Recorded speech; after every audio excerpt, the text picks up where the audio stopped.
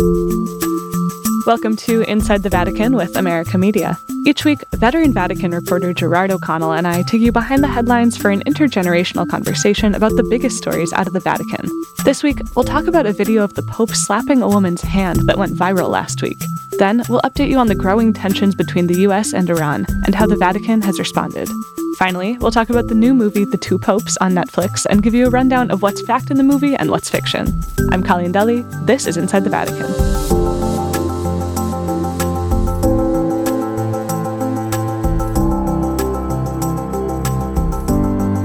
Good morning from New York, Jerry.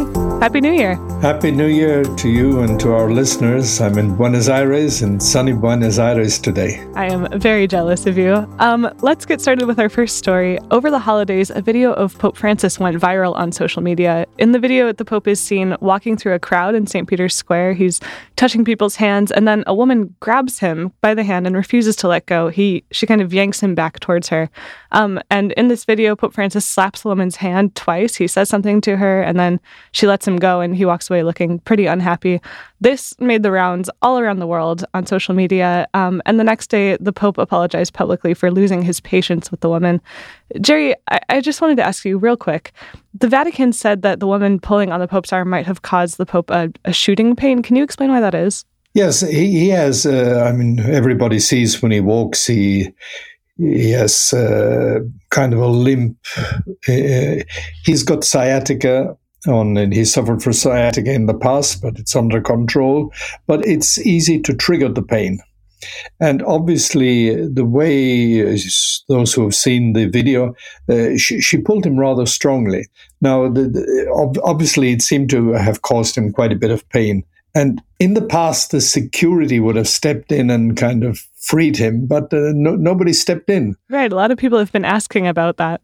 Yes. You remember we spoke about it here on the program before Christmas. I think it was in November, was it? The Pope accepted the resignation of his former top head of security, a man who was like a street cop in many ways. He really was very much watching what was on the ground. And he replaced him with a man who is more on the intelligence surveillance expertise. But at this point, on this occasion, nobody intervened. And the Pope was kind of left by himself, as it were. Jerry, you've covered a bunch of popes at this point. Well, three. John Paul II, Benedict XVI, and Francis. And you've seen, popes kind of lose their tempers before. I was wondering if you could share a story. Well, popes are human beings like the rest of us. John Paul II, I remember very clearly. There is one instance that is probably unknown to the public.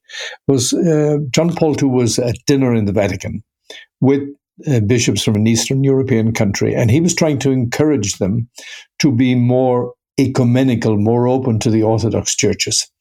And they were throwing reasons to him why this wasn't really a great idea. And at a certain point, he lost his patience and he banged on the table, smashed a plate. Oh, my goodness. And they were all stunned. But that never came into the public domain. I got this later. I've seen a lot of the comments on tweets and some people saying, well, look, this man says you respect women, and here he slaps them. Right. People were saying that because his speech the next day focused on the Virgin Mary because it was her feast day, one of her feast days. And he talked about fighting the injustices women face, which includes fighting violence against women. And some reporters chose to focus on, pointing out the apparent contradiction between him slapping a woman's hand and talking about violence against women. But this talk was preceded by his apology. He said, "Love makes us patient. We often lose patience, and so do I. And I apologize for yesterday's bad example." And other reporters chose to focus on how the Pope's admission of wrongdoing was a rare example of a good celebrity apology, you might say. You can read more about this story at americamagazine.org, and as always, I will link in the show notes.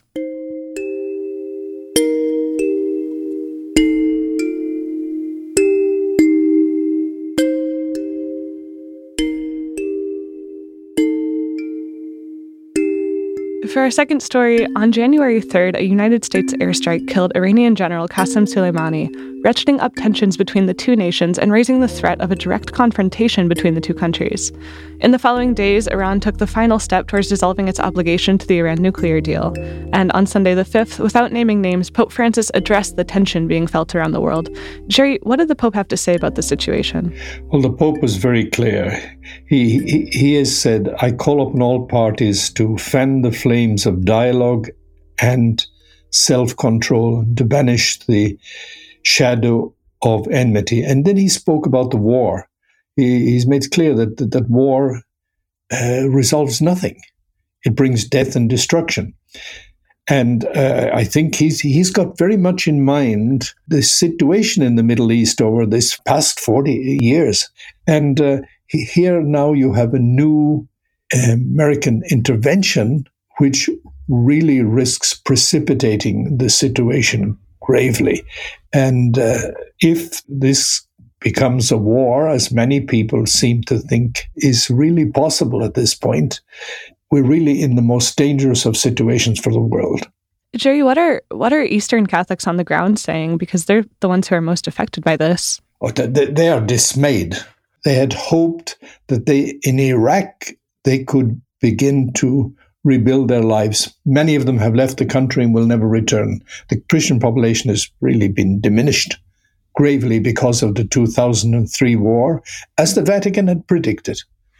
As John Paul II had predicted, that it would have a disastrous effect on the Christian community, but also on Christian-Muslim relations.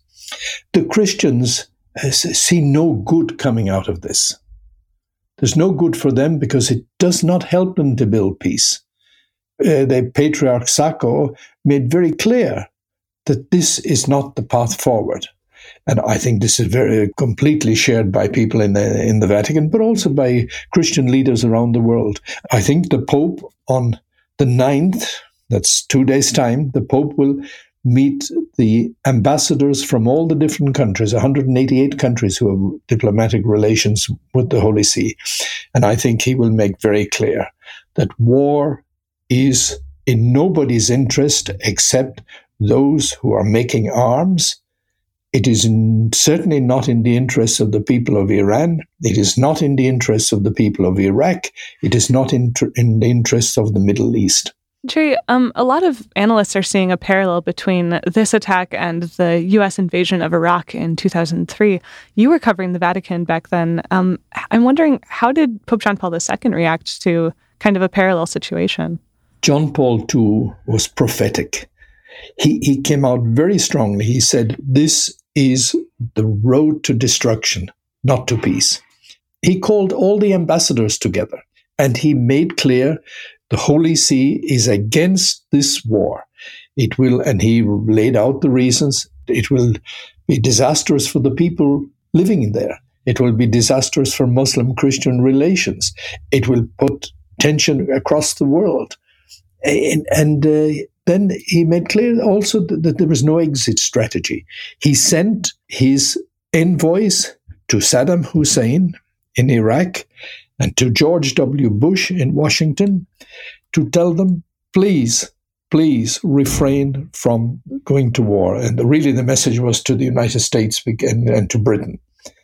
When Archbishop Pio, later Cardinal Pio Laghi, who knew the Bush family, gave a letter to George W. Bush urging him not to go to war, to explore dialogue, George Bush didn't even open the letter. He didn't even open the letter. He put the letter down on the table, and in front of the Pope's envoy, he made clear that, he wasn't going to be turned around. And when the envoy was leaving, one of the top American officials said to him, "Don't worry, Cardinal, we will get this over quickly." And the American bishops at that point stood by with the Holy See. We're waiting to see what will happen now, the silence. Right. The USCCB has yet to comment on the situation, and it's been several days now. Jerry, I'm wondering, do you think there's any likelihood that Pope Francis reaches out either to President Trump or to the Iranian leadership to try to, get some sort of dialogue happening? The Holy See has good relations with Iran. It has good relations with Iraq. Indeed, the Pope was contemplating visiting Iraq later this year. The Vatican has a nuncio in both countries. And the nuncio in Iran said a few days ago, told Vatican Radio that the Pope is very concerned. He's been in contact with him. Pope Francis will certainly take any step that he believes can break the impasse here and turn the countries away from war. I mean, it is really disturbing when you hear President Trump say in a tweet that there are 52 targets that the United States would hit in Iran if Iran retaliates for the United States killing of their general. We're at a very serious moment in history. Pope Francis has spoken already that there's a third world war being conducted in piecemeal. If we go down the road here of war, I think the piecemeal will become whole war. All right, Jerry, you and I will keep our listeners up to date on what the Pope says about the situation here on Inside the Vatican and on the situation as a whole. If our listeners want to read an update as soon as the Pope gives his talk, we will have that at americamagazine.org.